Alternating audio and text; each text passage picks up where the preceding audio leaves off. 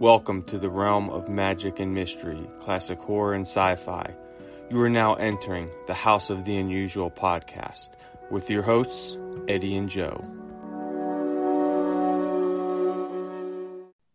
Welcome all you cool ghouls and friendly fiends to the House of the Unusual podcast. I'm your host, Joe Pavlansky, and with me as always is the maestro of mail order mysteries, Eddie Guevara. Today's returning guests are well, you guys know who they are. They've been here many times before. We got Chuck Caputo and Mike Mesmer. Right. Gentlemen, how's it going tonight? All right, guys. Awesome. So, you know what, Michael? We're gonna start off with you tonight, since it's been a little while since you've been on. So what's new? How's everything been? Doing great. I actually have been on tour around the United States doing my Danger Magic and my Transgnosis shows at major fairs, and did about, during the months of August and July to August, September, I did 105 performances. And oh, wow. Yeah, so it was pretty cool and big audiences, and getting ready now for the Halloween Castle Dark at Castle Park here in Riverside, California. We opened this weekend and got a special shows for that. It's a Halloween haunt combined with entertainment. So looking forward to that. And over the summer, I signed an agreement with a big publisher on the East Coast to write a book on ghost hunting. So a lot of exciting things happening. Oh, awesome. Sounds like you've been busy and everything's picked up. So that's good to hear. So, Chuck, what's new over in the Pennsylvania area? How's everything been with you? All right, pretty good. Yeah, this is my time of the year. I love it. Yeah, doing a lot of spooky shows, doing a lot of Halloween shows, a lot of Halloween performances. So I've been bringing my haunted dolls and all my things that move and float. Having a great time, man. It's been fantastic. Awesome. Sounds good. Eddie, what's new over at House of the Unusual? You keeping the place clean and tidy? Well, man, I just got back from a couple of days ago from Walt Disney. And it was very interesting because you purchased the park, right? Not only purchased the park, I was riding the Haunted Mansion like nobody. I actually went on the thing 6 times. I broke a record. I went, and it was so funny because I got a big painting that was about 17 by or 14 by 17, something like that. So I have it in this big bag. So obviously whoever saw me going in and out saw me holding the painting, And I went into the thing 6 times. Wow, that's fantastic. It was fun, man. I love the ride. Pirates of the Caribbean, I did one time. I'm not too fond of that fall, the 20, 30-foot drop. Drops you into the water there because it kind of gets my stomach going. Now, one thing that was funny, though, in Epcot, they have a new ride. I don't know if it's new. It might have been there a couple of years, but I don't remember, seeing it the last time, actually. It's kind of like it has a simulated rocket ship, and it's a simulation ride. It's a big building. On one side, it shows you it says new people that are going to be astronauts, and the other side is like going to Mars. But when you get in the Mars side, it actually has a thing where slingshots around the moon, and they tell you keep your eyes open because if you don't, you're gonna get dizzy. You think I listen? I closed my eyes and the moon slingshot. Man, I had vertigo for the rest of the day. Wow. Jesus. It was horrible, man. Well, hey, guys, before we get into our conversation today, because we got a lot to talk about, let's take a quick second to mention the friends of our House of the Unusual and a little bit part of our community real quick, and then we'll dive into our conversation because we got a ton of stuff to talk about today. So first, if you guys are got nothing better to do, which there's always something to do, and I got something better for you, head over on YouTube and check out our brother Chuck Caputo and his magic. He's under Sherry Caputo, his wife, and it's spelled Cheri. Just type it in the search, Sherry Caputo, and you'll see all Chuck's videos, man. They're about anywhere from 4 to 6, 7 minutes, real short, and they are fantastic. So if you're in the mood for some horror magic, some regular magic, whatnot, check him out, subscribe to his channel, and hit the like button on his videos.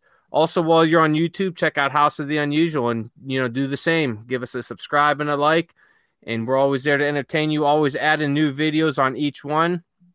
Also, if you are in the market for sea monkeys, which I got to tell you, everybody's in the market for sea monkeys. I mean, come on.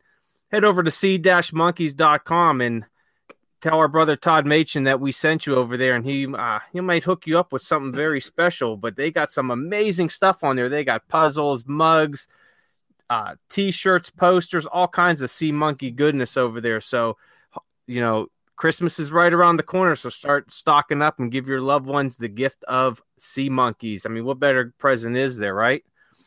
Also, our buddy Dave Haverset, he's got a awesome website called 1878press.com, and that's 1878press.com.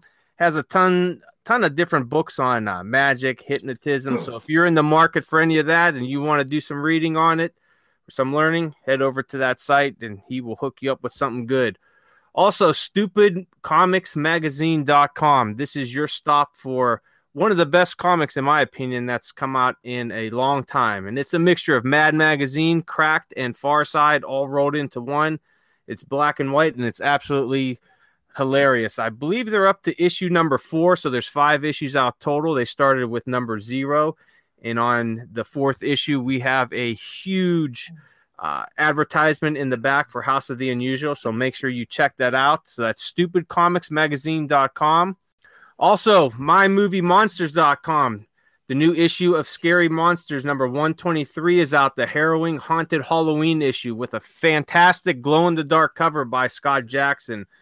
He's always putting out some great stuff. So this issue is shipping now. It should be out at retail stores, Barnes & Nobles. If it ain't out yet, it's going to be out there soon. And there are some great articles in there. And also, what's fantastic about this issue is that they give a shout out to all the contributors in there. So I'm in there. Mike Mesner, I see that you're in there too. You got a nice little write up with your photo in there. Yeah, it's really cool. And you know what's cool about that black or the glow in the dark cover? They did something really unique because it's not just glow in the dark, but they had to do special artwork so that the things would actually appear when you're in the dark. So you don't see them when you're in the light, but when you're in the dark, the ghosts appear on the cover. It was kind of a unique thing. So the artist there had to redraw the cover literally a second time because when they went to the printer, it wasn't working the way they wanted it to. So he had to make line drawings rather than the normal way of doing it of the ghosts that would appear on there. So it's really unique. And of course, the 30th anniversary of Scary Monsters. So a special magazine in many ways.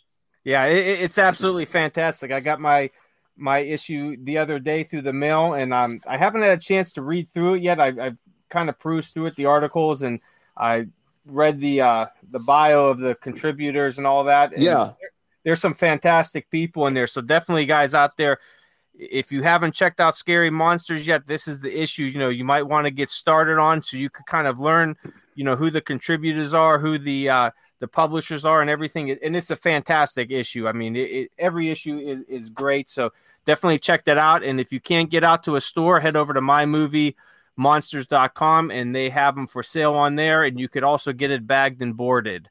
Absolutely. So, and if you are like me and you're always looking for something to watch, horror or sci-fi related, I would highly recommend themonsterchannel.com. It's a free online streaming site, 24/7, monster and sci-fi. Sometimes they throw in some serials in there, some, old kung fu movies or westerns, but 98% of it's horror, sci-fi. It's absolutely fantastic. There's a little chat that goes on in there too. Definitely something to check out. If you're bored or you need something to watch while you're, doing whatever around the house. So head over to themonsterchannel.com.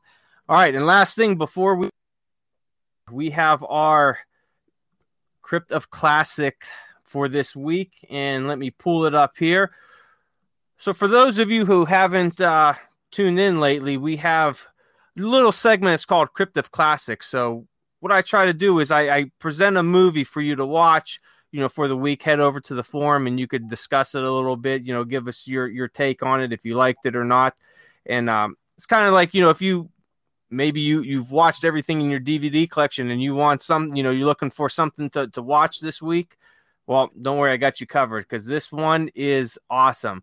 So if you are like me and you like your horror mixed with Egyptian mythology, I've got the movie for you. The Ghoul is a 1933 horror film released by the I hope I say this right, Gaumont British Picture Corporation. And it stars Boris Karloff, Cedric Hardwicke, Ernest Thesiger. Oh, I know I butchered that up, but you guys could look it up online. And Dorothy Hyson. Thomas Hayes Hunter directed the film while Michael Belkin took up the production duties. It was released on August 7th, 1933 in the United Kingdom and November 25th, 1933 in the United States. The runtime is 1 hour, 17 minutes, and it had a budget of just under £40,000, which would have been about $2,592 at that time. The Ghoul was considered a lost film until a nitrate release print was discovered in 1969 in the Czech National Archives in Prague.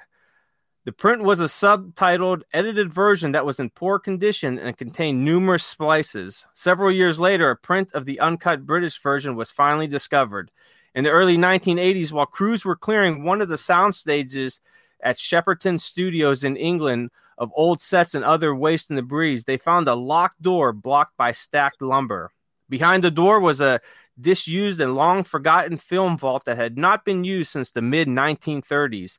It was cleared, and among the many cans of old films was the original nitrate camera negative of this movie in perfect condition. Wow. The British Film Institute had new prints made, and the complete version aired on Channel 4 in the UK in 1984. Not too long ago. So that if anyone's ever seen this movie, it's fantastic, and it's really kind of weird to consider that it was found not too long ago, 36 years ago. So definitely check it out. If you haven't seen it in a while, this is a great one to revisit, especially around Halloween time. So that's your movie for the week, The Ghoul, 1933, a fantastic Boris Karloff movie. I'm gonna check that out, man. And another thing we have to bring here is a shout out. We have a shout out to our Jim and Charlie. Jim helped me out just before I headed over to Florida. There was a slight. They were fixing the steps of my house, and they flooded the basement in the section where I have my little office because of the stairs. So he spent some good time. We spent about 4 hours taking out the rugs. And thanks to him, nothing was ruined. Again, another mishap. The other thing is, and this is really exciting things that are happening. Chuck Caputo, about a month or so ago, we laid out in YouTube a special that was live of his upcoming magic tricks. I finally was able to complete 5 of those kits, and they can be purchased at the houseoftheunusual.com website when you go to the shop directly on House of the Unusual. I did not put them on eBay. I only put the gathering on eBay. I'm going to keep everything on the website itself. The other thing that's also exciting that's on the pike is we're going to have, beginning this Friday, we're going to have Chuck's Corner. Every week, Chuck has got a special YouTube video, and he'll be discussing magic and stuff. It's called Chuck's Corner. On Mondays every week, none other than our Joe himself will have a Crypt of Classic review of the movie of that week. So whatever movies he gives you in Crypt of Classics, he's going to review the movie. He's going to watch it himself. He's not just going to tell you to watch it. He's going to have to sit down. He's going to watch it himself, and he'll give you his 5-10 minute review. And that's going to be every Monday. Beginning next Monday will be the first time. This Friday will be Chuck's initial Chuck's Corner. Every Wednesday, I will do a review about magic novelties, magic companies of the day, of the 1970s, from the Johnson Smith to Honor House, American Circle, etc. I will do a review of the different novelties, and I might do one unboxing once in a while as well. You know what? I just had a great picture of Chuck's Corner. So, Chuck, I have this picture of you sitting in a big leather chair next to a fireplace with a nice tweed jacket on, smoking a pipe, and sitting there talking about magic. hey, that's kind of close. We actually have a big TV behind me with a fake fire behind me, and I'm sitting in a wooden chair next to a magic table. So it's close. See, It's the there you closest go. thing you can get, closest thing you can get. That's good. Hey, But- the one thing I did want to mention, guys, you know what? I'm going to send the link to Eddie. There was a podcast that just came out that I participated in with Penguin Magic, and it's very interesting. It's about Tony Anverdi from Holland, so that seems to be a pretty hot topic right now. So this thing just came out, and it's about a half hour long. And Penguin is probably one of the largest magic companies, like in the whole world. So I'm going to send that link to Eddie, so maybe you could post that if you guys want to listen to it. It's really cool. Yeah, absolutely. We'll definitely throw it up on the website. But hey, Michael, Eddie, when I was talking to him earlier, he said that you were just on some type of TV show or something like that. Are you able to get into that? I don't know if it aired or not, or if you could talk about it. Sure. Yeah, I was very excited. The reason I was excited is because I was able to represent someone who is it's very important to me in my career in many ways. It actually was a show for the Reelz channel, REELZ channel, and it's airing off and on all the time right now. I did it early into the summer. I think it was just before the summer time, and then it was released about the summertime. It was Autopsy: The Last Hours of, which is a very popular show on TV and the Reelz channel. It has Dr. Michael Hunter, and what they do, they go back and they look at personalities that died, and they try to explain exactly how they actually passed away. And it's a very positive show. It sounds negative, but it's a very positive show. And I was on Autopsy: The Last Hours of Roy Horn, of Siegfried and Roy. And I had known Siegfried and Roy since I was very, very young. And in fact, I used to go and see their show in the lighting booth at the MGM when I was just 16 and 17. And get me in the lighting booth, and I would be their guest with my friends and stuff. And they helped me a lot with my magic. And so I wanted to make sure it was going to be done in a very positive, classy way. And so I really wanted to be part of this. It's produced by ITV in England, and started out just with a little interview with me, and they got so excited they wanted me to be a guest on the show. Diana Zimmerman, who's with a very famous magician, and she's also a writer as well. She was on there also because she did the definitive book on the life of Siegfried and Roy, and a couple other people that were involved with that. Very honored to be part of it. I was actually the opening first words on the show, and I was the closing last words on the show as well. But in between, I talk a lot about Roy and about my knowledge of Siegfried and Roy. A lot of the inside circle of Siegfried and Roy didn't want to pretend they understood the show. And like I told them, I was not a friend of Siegfried and Roy, but I was a super fan, and they helped me with my career. And so I was very happy to be able to represent them. And I think we did a great job. All the people that I've talked to felt that it was really a positive and put Roy in it, the right context, which is he was truly a wonderful person and a superhero if there ever was one. I mean, when he'd fly over the stage holding on to ropes and the incredible things he did with the tigers, it was just unbelievable. And so I last saw Siegfried about a year and a half ago at Christmas with my daughter and my wife, and we visited. And so that was the last time I saw him before he passed away. But yeah, it's a fantastic show. It's airing off and on Reelz channel, Autopsy: The Last Hours of Roy Horn. And it's the only one that I know of they've ever done on a magician. So it's part of magical history, part of Siegfried and Roy history. And I was honored to be just a small part of their history. Oh, they were fantastic. I saw them twice years ago, and they were absolutely amazing. Their show really, really took magic to the next level. You mentioned Michael, Diana Zimmerman. She was married to Dick Zimmerman years ago. And I tell you what, she's one of the most amazing magicians that I've ever seen. And you know what? If there's anybody out there that would like to watch her, look her up on YouTube. There's a few videos of her, Diana Zimmerman. She's absolutely amazing.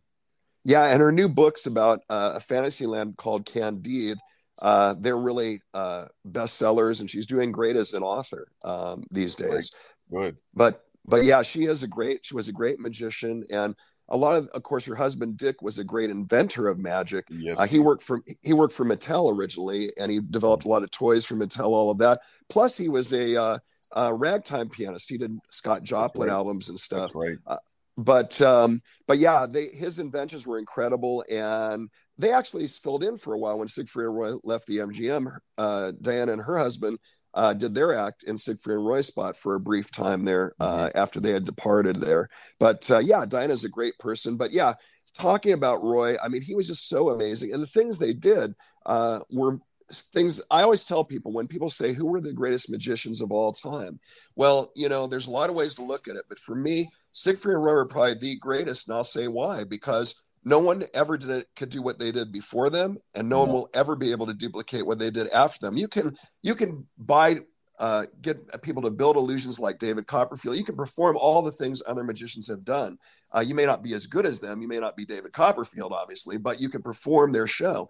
But you can never perform what Siegfried and Roy did. They were one of a kind in the history of our business. Absolutely. Now, Mike, I got a question. Maybe you could answer this. Is what made them get into doing shows with lions and tigers? I mean, because that's definitely something unusual. But why did that become their act? Was there something that they maybe had a lifelong obsession with them, or was it just something they thought, hey, this might be great, you know, to perform on stage? Do you know anything about that? Oh, of course. Yeah. They started. What happened was they grew up in post-war Germany, and both their fathers suffered from the war. Both their fathers were alcoholics. And then Roy's father left when he was fairly young, and he had a stepfather who was very kind to him with his mother and brought him up. But Roy's trajectory was that he had a wolf dog that saved his life when he was little, and he loved animals all his life. And then he had a cheetah that he became friends with at the zoo, who I believe his uncle had connection with the zoo.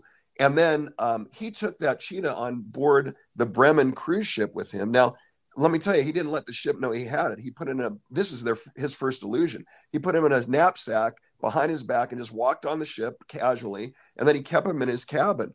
Well, Siegfried's trajectory was that his father was always very non-connected with him, very cold, because he was an alcoholic. And the only time that his father ever paid attention was he did a little coin demonstration for him, and that opened his father's eyes to him. And because of that, he always wanted to be a magician. And he found money in the street one day walking around Germany to be able to buy this magic book he wanted, because they were poor. And he bought the magic book, and then he became a magician. He was on the Bremen as a magician. Roy was on there as a steward. So Roy had seen Siegfried do his magic during the show, and he said, could you come down to my cabin? He opened the door and said, can you put this into your show? And Siegfried was shocked. They did the show, but they were fired off the Bremen. But that night in that audience was the owner of a big cruise line, who instantly hired them to come and be stars on his ship. And the rest is history. Boy, that's amazing. I know many people out there familiar with Siegfried and Roy, I'm sorry, in the, you know, their career and the 2003 incident with the tiger that ultimately was a career-ending incident for Horn. Can you speak a little bit about that for maybe some people that might not be too familiar with that incident? Sure. Well, first of all, when they started out, Roy was with the animals 24/7. He would drive them to and from the theater. He was always with them. They were like family to him, and he really had a psychic connection with them. Literally, I mean, they were very, very connected. But as time went on, they got more and more animals, and he had to assign sub-trainers to the animals. And also, after all those years and all those thousands of shows, he was, you know, getting a little weary and wanted to just enjoy his life. So I think what really happened that night, to an extent, was that, you know, he had not been in personal contact with, you know, the tiger that was in use that evening, as much as he had once been. And so I think that he just didn't read the tiger right that night, and the tiger didn't read him right that night. And I think that's what ultimately happened. Was it a mistake or an error? No, I think it was just, you know, one of those things that I think Roy was very tired that night. He had his birthday party the night before and been drinking pretty heavy. And I'm sure he went on stage a lot of times, you know, after big parties, because it's Vegas. And, yeah, you know, and so I'm sure that was not unusual. They try to sort of allude to that being part of the issue, but I'm sure it wasn't really. But I do think that it was just that he didn't have as much personal contact with the animals. So when something unusual happened, you know, it was just an incident. But you think about the thousands of shows they did, and the hundreds of animals that are in the shows, and the perfection of all that. You know, it's amazing that it didn't happen many, many years before that. That's just a testament to how incredible he was as a trainer and how much the animals loved him.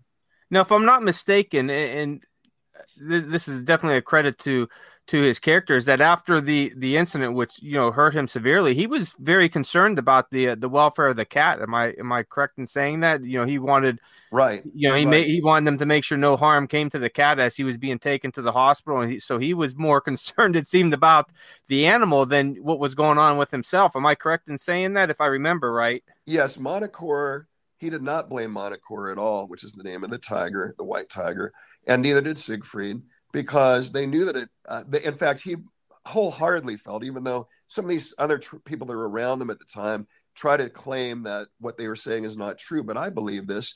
I think Roy slipped, maybe had a stroke, who knows, and that Monocore was just simply trying to pick him up by his neck and take him to safety. And that's what they claimed. They believed that wholeheartedly. Roy believed it till the day he died, and I believe it as well. And so, no, they would not allow anyone to hurt Monocore. Initially, they wanted to, put him to sleep. No, they wouldn't allow it. And Monocore lived out his life at the Secret Garden at the Mirage Hotel. And so, yeah, that's what happened there. And that's a big thing when you consider that within seconds, being a superstar on stage, flying on ropes, the next second you're going to be in a wheelchair pretty much more or less for the rest of your life. And that tiger could have been considered the cause of it. That showed his dedication to those animals and his love for those animals, that he didn't want anything to happen to Monocore. Yeah, absolutely. Just reading a little bit about that, and if you know how, tigers, the cat species, how they carry, their injured or their loved ones is by the neck. Right. They'll grab them by the neck and they'll drag them to where they think, there's going to be safety. So that definitely makes, sense that tiger would look at him as, a friend, and that's how he would be thinking. Okay, I'm going to grab him by the neck, how I would, if it was my small, little kitten or whatever, and that's how he would drag it. So I could definitely, see that happening, and that being the case in it. Oh yeah, and when you consider how, that part of the show was really one of the least intensive parts. He had to work with Monocore or the animals, because other times, I'll say it this way, not to give away any secrets, but if you had to have let's say you had a four-door sedan, and you have a trunk, and you had to take a 650-pound tiger and put him in that trunk, then you squeezed in behind him, spooning this tiger in that trunk, and closed the lid behind you, right on top of your face and their face, and be in there for an amount of time. Then all of a sudden, you had to be instantly open the trunk, get on top of the trunk, and appear there. That's intense. Oh yeah.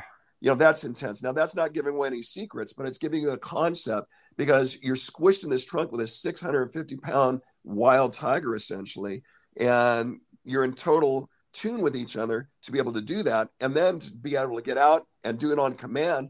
You know how cats are. They don't want to do anything you want them to do. Right. A regular house cat. So think about this 650-pound white tiger, or other animals, cheetahs and lepjags and all the things they worked with, and to be able to do that, that's amazing, right? Oh, absolutely. Now, Chuck, I'm sure you followed Siegfried and Roy and different magicians. What take on the that whole incident, on how it went down? Do you have any any different information, or you kind of agree upon the main story with it? Yeah, I pretty much agree with it. You know what, just like Michael said, they were very dedicated to the animals, and I don't really know the full story, but it's a shame that happened. They were fantastic magicians, like I said, and I saw them a couple times. I was fortunate enough to see their show, and man, it was just unbelievable. Just like Michael said, I don't think anybody could duplicate that, and then a few times that they did appear on TV, there was no camera tricks or anything. There are, the sad fact is that, quite a few of the top guys around, they do use a lot of editing, a lot of camera tricks and so forth, but their shows were the real fantastic. I think that Siegfried just passed away, Michael, if I'm not mistaken, within the last year or so. Yes. Is that correct? Yes. And did he have did he have pancreatic cancer? Was that That's correct? Okay. Yeah, and it doesn't surprise me, because I'm sure this will not surprise anyone that's not familiar with them. They were lovers at one time. They eventually became more than lovers, because they were deeper than brothers, deeper than they had survived, both their fathers, the way it was with their life upbringing. They had survived it together. So they were far more than just gay lovers or brothers. They were far deeper than most people will ever achieve in a relationship. And so it doesn't surprise me that if Siegfried had that weakness, that after Roy passed away, it wouldn't be long till Siegfried was gone. Michael, that was something I was actually going to bring up, because they passed away so close, to each other. And you always hear, stories. I can't remember what they exactly call it, like, died of a broken heart almost. Right. And that's kind of seems like what happened to them, because it was less than a year apart. I believe it was maybe 9-10 months, something like that. They passed, so that's definitely, you could see that. I mean, you're with somebody that long, and, you're that close to them, and you make that type of a connection that, that could have definitely, been the case, even though there's some other underlying, conditions. You hear people, especially, pancreatic cancer or whatnot, fighting it off for years, but it kind of seems like, hey, he was like, I got to be with, my partner again. And a little too long. And I think what's kind of sad about it too is there's a biography film in the works about their lives, and I wish it had come to pass a little sooner. Siegfried was pretty excited about it, and last time I talked with him.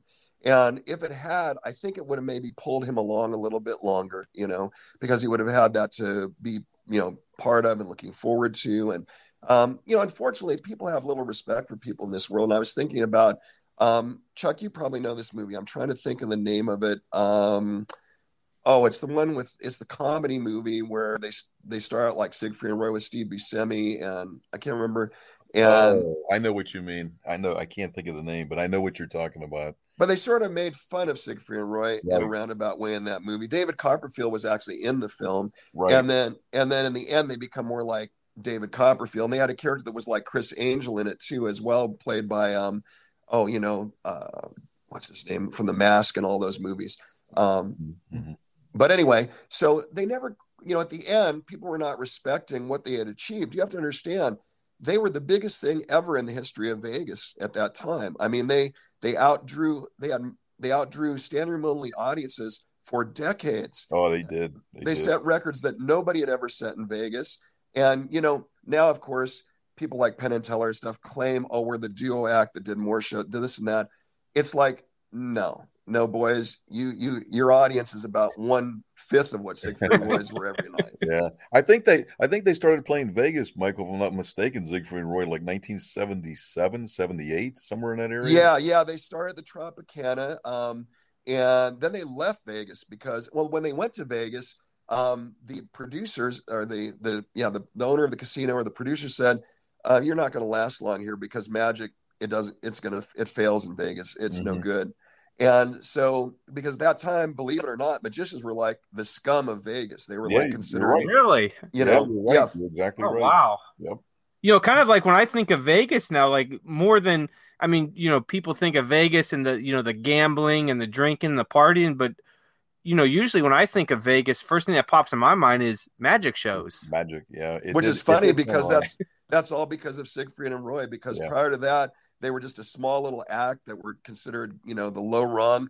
And so this guy told me that you're never going to make it. You might as well you're going to be here a week or so. So then eventually they did leave. They did come back. They went to Puerto Rico. They came back. Then they opened at the MGM, and bam, they had their 12 minutes there. They just were unbelievable. That 12-minute act was unbelievable. And then they went from there to the Stardust when they have their 20-minute spot, which blew them up further. Then they went to the Frontier for their full evening show. And then finally the big one at the Mirage, which broke all kinds of attendance records. And the technology in that show had never been seen before. Even Michael Jackson sang a song for their show that was in the show.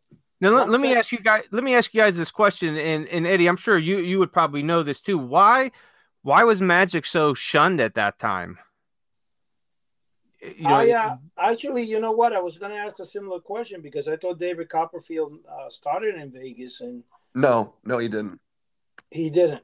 Okay. No, David Copperfield started in Chicago in a musical, and then he worked his way around, and finally he got his TV specials, and then ultimately he ended up going around the world. He toured so much that he decided to live in Vegas and have shows there. He would visit there occasionally, but no, he did not start in Vegas. He started in Chicago in a musical called The Magic Man, actually. So what's the reason that they were that Magic was so shunned in Vegas at that time? Because I mean, it's been around for forever. So why?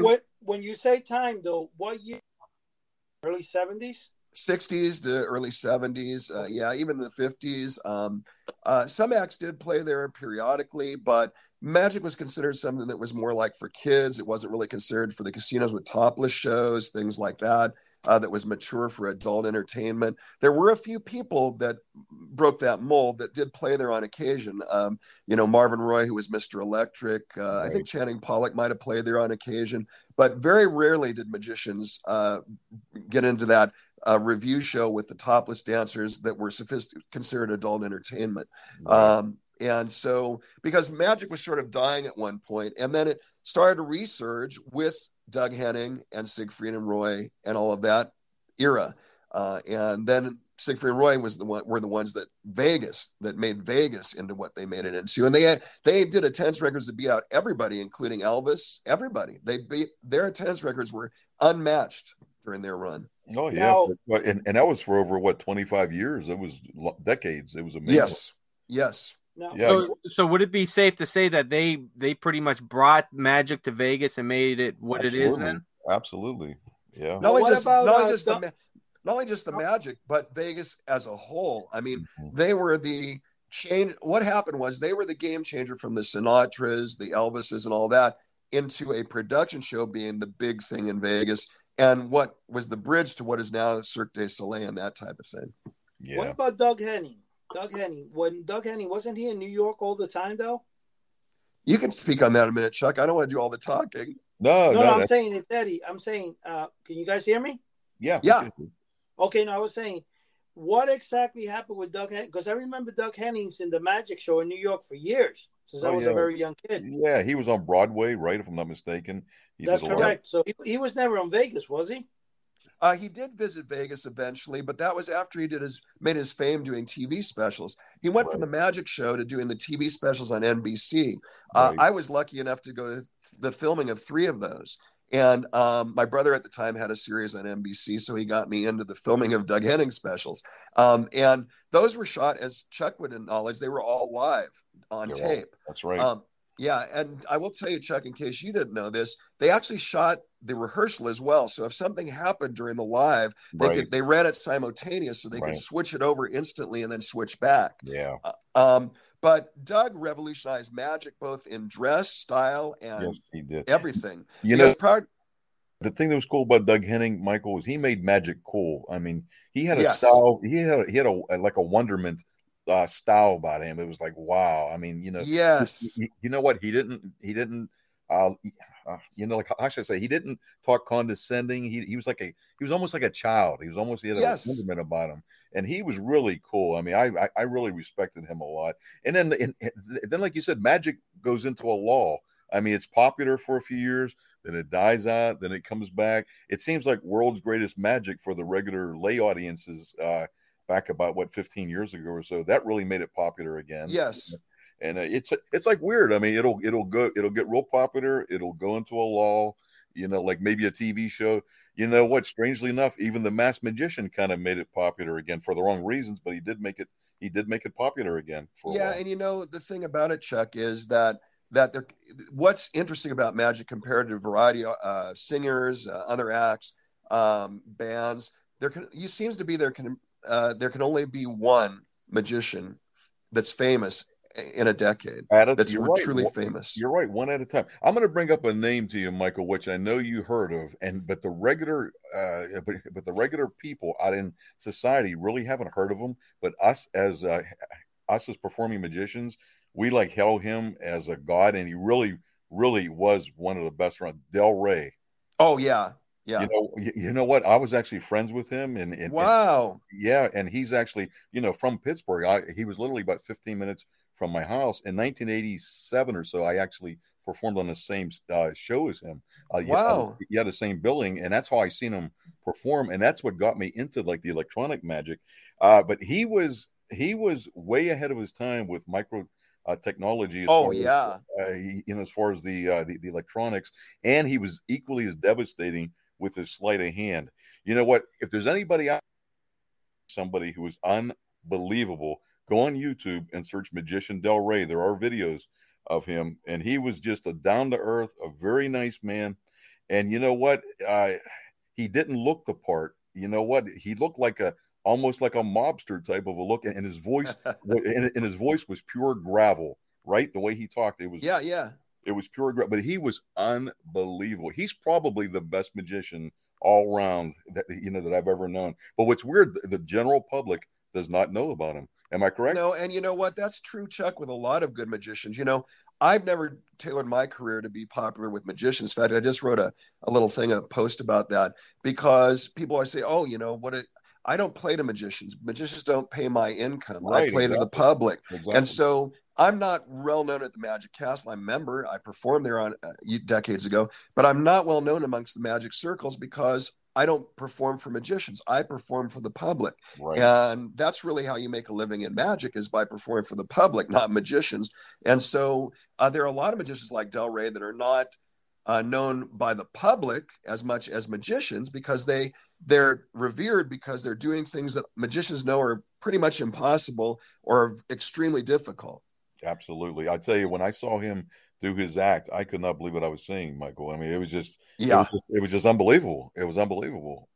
I got a question for you now, for all three of you guys, because you guys are all been involved in magic in some form or another, and have dealt with or known, various magicians of various degrees. Is there a lot of gatekeeping in the magic community?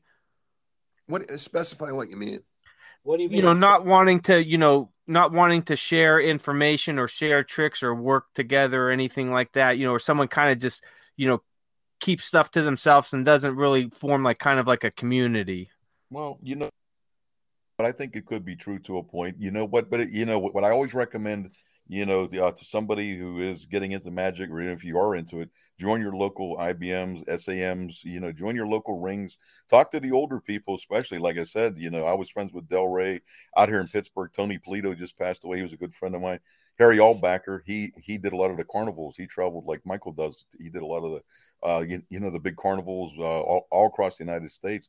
So get involved, talk to people. But yeah, I think they are a little bit reluctant. I think there's a little bit of an attitude once in a while. It's not good to be like that, but I think there is a little bit. But Chuck, you got to have some type of quietness, because in order for a magician to go out there, like say, for example, Michael Mesmer, and do his thing, he can't really, be out in the public or telling other magicians that they won't stand out. But one thing that it's kind of, when you said about magicians being where magicians are not well known, about 2 weeks ago, we had on our show, we had the NBA Mason Plumlee, and we had from the New Jersey Devils, we had Mac Underwood, correct? Blackwood. I'm sorry, Mac Mackenzie Blackwood. Right. And one of the things is that Mason mentioned a magician friend of his that, does some shows in New York and places, and goes by the name of Footy. Foddy, I think it is, Footy.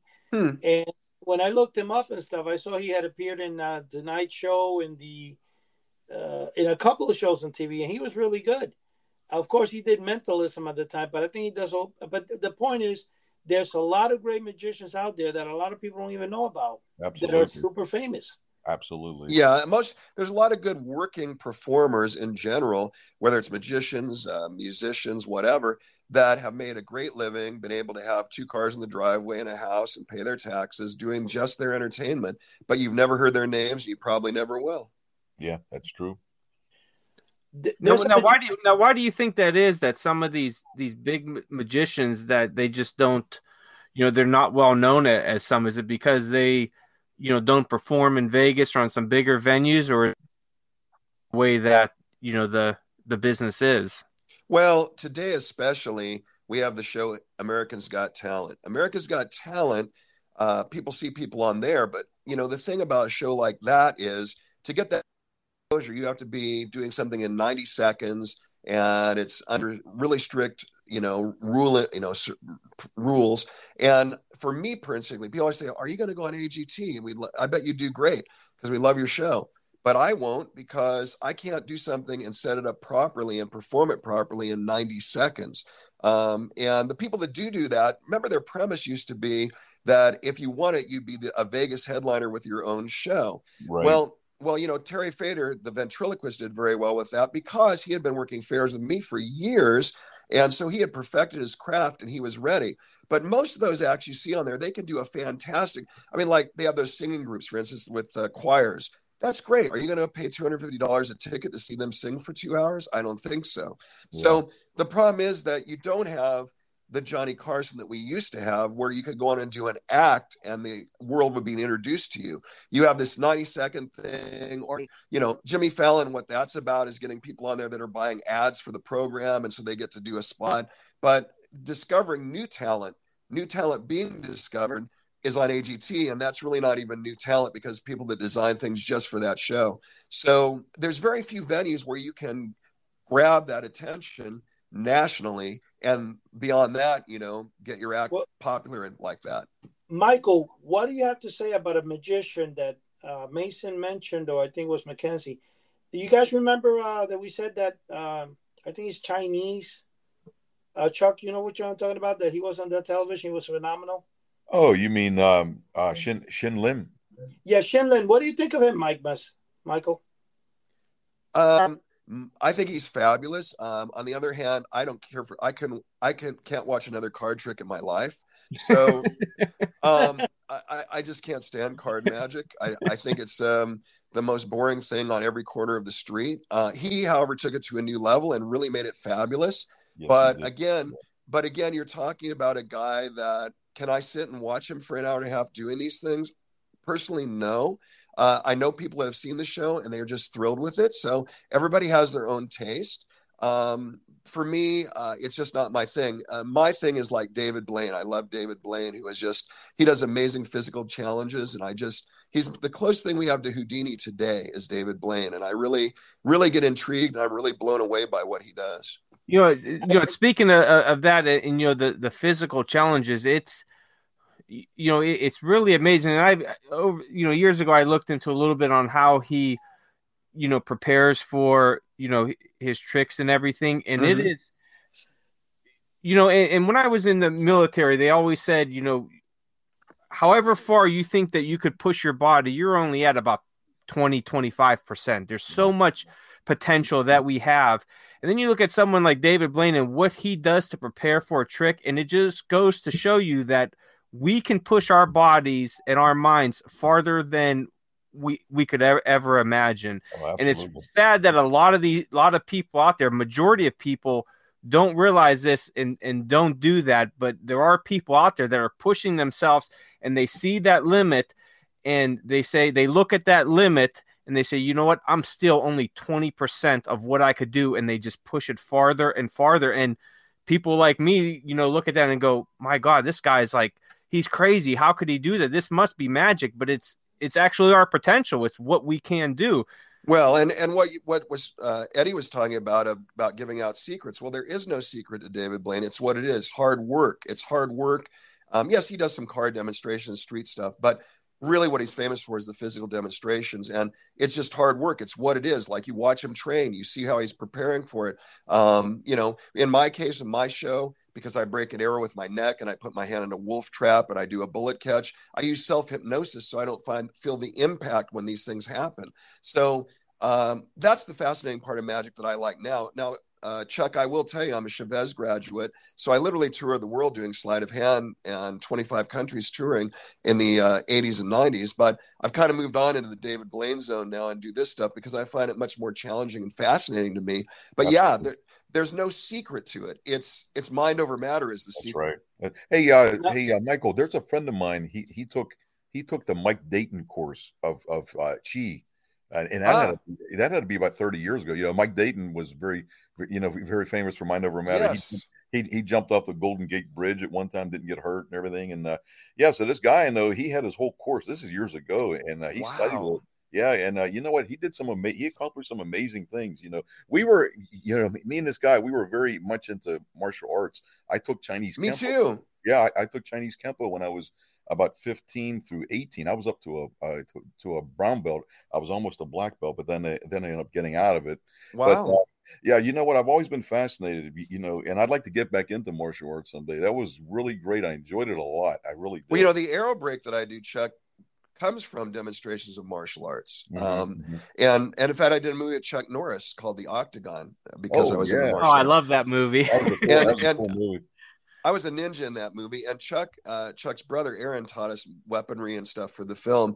But I love martial arts, Chuck. That's interesting that you and I have that kind of similar background. Yeah, I tell you what, I was always enamored by Bruce Lee. Man, he died. Oh, yeah. He died way too young. Oh my goodness, that guy was unbelievable. He studied. He came up with his own method. Jeet Kune Do, and he just combined everything with it. I mean, like no one even seen his style. It was a combination. Yeah. I mean, the guy was unbelievable. I think his style was a style without style. It was whatever worked for that situation. Exactly. He would pull from other styles. Oh man, he was something else, and he was in his early 30s, I think, when he died. Yeah, he's another one. He's another one that he pushed his mind and his body to the limits, and then kept on going. You're not kidding. Amazing. You're not kidding. But he was. They were saying that when he did Enter the Dragon, he really pushed it to the limit there, and that could have been also part of his reason for dying so young. But there's actually an autopsy last hours of Bruce Lee. If you ever watch Reel's channel, it will give you a lot of insight into what happened. I'd like to check it. Hey, how about his 1-inch punch, Michael? Wasn't that unbelievable? Oh my gosh, that was unbelievable. Yes, unbelievable. The force he could get within 1 inch space to knock someone to the other side of the room. Yeah. Incredible. He's unreal. Michael, I have a quick question now also. When we've been talking about all this, Penn and Teller now, they started a show, of course, which is called Can You Fake Penn and Teller? Is that the name of the show? Or no, Fool Us. Fool Us.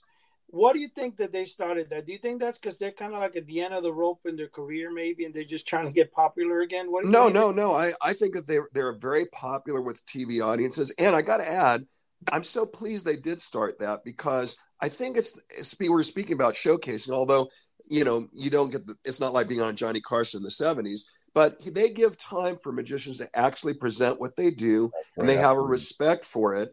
And I was not Penn and Teller fans early on, but I've become more of a fan of theirs because how kind they are to all the magicians they brought on that program. So I have to give them a thumbs up and a thank you from the magic community for them to showcase so many magicians in such a positive light on that program. One thing I could say about the program that I find amazing is with Penn and Teller, like I think that's Teller's the younger guy. I mean, the smaller guy that always doesn't talk. Yes, and he's actually the real magician of the team. Yeah, Penn was originally a juggler, and he's a comedian. So Penn's really the intensive magic part of the team. Mm-hmm. And what's so funny though? He's such a great in what he does, because even in acting, without talking, he can portray all his. Yes, it's amazing. He's like he reminds me of the world famous actor Charles Chaplin. Yeah, yes. To on silent film. Yeah, I always like people that could convey something without having to say words, and that's why I'm always a huge fan of silent films. Is that you have all these characters without saying a word, and what they're feeling, what they're saying, and it's just amazing that they could convey those emotions just by using their body. And I always, looking at comic books, there was a real famous G.I. Joe comic in the 80s. It was, I believe, issue number 21. It was called The Silent Issue, and they did the whole comic book without any words. It was just photo, just the artwork. And it was amazing at the emotions that they could convey to the reader without saying a word, just through the artwork. So when someone could do that, I always think that's amazing. Joe, when I was listening, go ahead. I was going to say, I think in my opinion, the best person that ever did that was Sergio Aragones from Mad Magazine, where he did Gru and all that. And he would always have, anytime you open a Mad Magazine, inside the ones that had no wording, it's usually Sergio Aragones.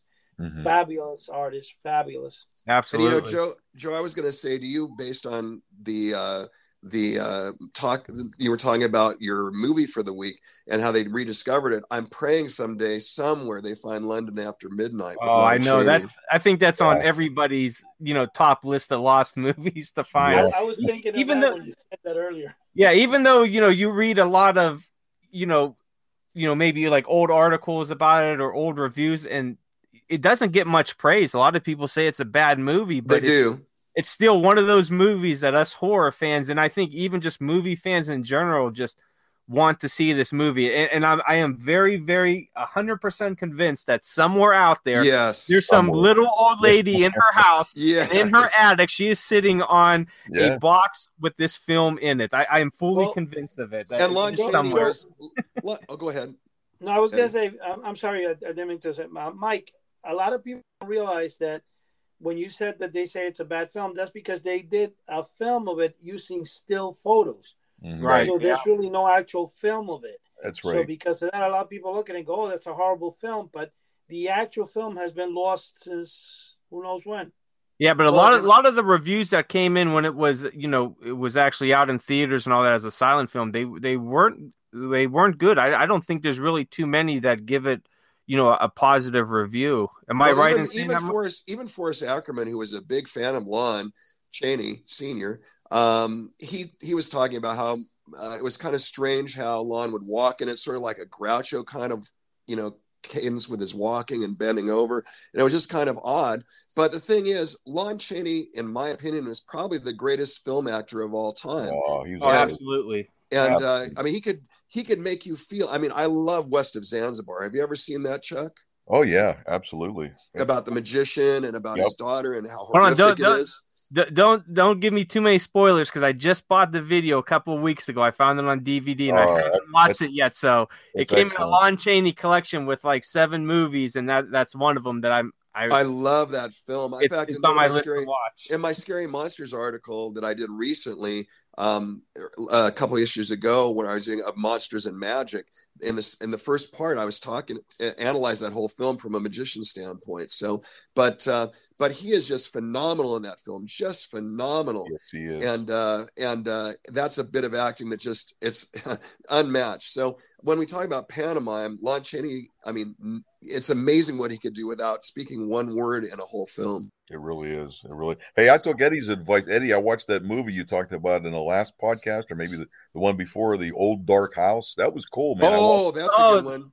Did you like that, Chuck? That's a great movie, isn't it? Yeah.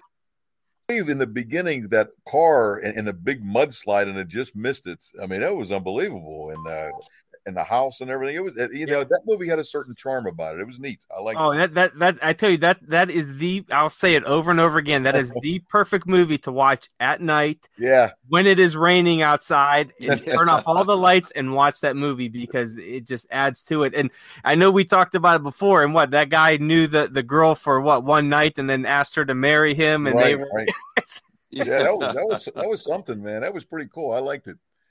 Yeah, that is a fantastic movie, and that was recently found as well too. But I tell you what, anything with Boris Karloff is great, and the movie The Ghoul is I always like the old black and white movies that have like the Egyptian theme to it. So, this one is definitely falls in that line. But hey, we're down to about 2 minutes here, so we're gonna start wrapping things up, and just want to give a quick thank you to all of our listeners out there. We're every week we're at about 6,000 listeners plus a week now, and we're continuing to grow. And I just want to thank everyone out there that's listening, that's subscribed to us, that's supporting us. A huge thank you from all of us, because without you guys, we wouldn't be able to do this, and we would just be on here talking without anybody listening. So yeah, really, definitely thank you to everyone out there, and a huge thank you to Michael and Chuck for coming on and giving us some great input and insight to the world of magic and Siegfried and Roy, and definitely some awesome information there. So thank you guys for joining us tonight. No problem. And guys, one thing I want to say real quick: don't forget to watch the Buster Keaton, which is another great, The Haunted House. Oh yeah. Okay. Absolutely. And also one last note, everybody out there, when you get a chance, and I know everybody's busy and all that, but you get a little chance, head over to houseoftheunusual.com. Join our free forum. We have a lot of good stuff going on there. People are showcasing their collections, talking about movies, talking about magic, talking about mail order novelties. So it's just a great time. And if you're looking to be a guest on the show, you don't have to be an expert in anything, but you just, if you enjoy talking about the stuff that we talk about, drop us a line on there and we'll get you on the show, and, we'll have some great conversations. So for all of us here at House of the Unusual, thank you guys for joining us, and good night, everyone. Okay. Bye. Good Good night, talking to you. everybody. Good night. Bye-bye.